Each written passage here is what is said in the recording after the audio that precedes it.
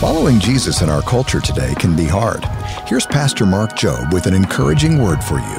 And so I'm asking, challenging you to bring the presence of Jesus to wherever you celebrate Christmas today. You could be the one to say, I know we normally don't do this, and I know this is kind of not part of our tradition, but before we eat, could I pause and pray?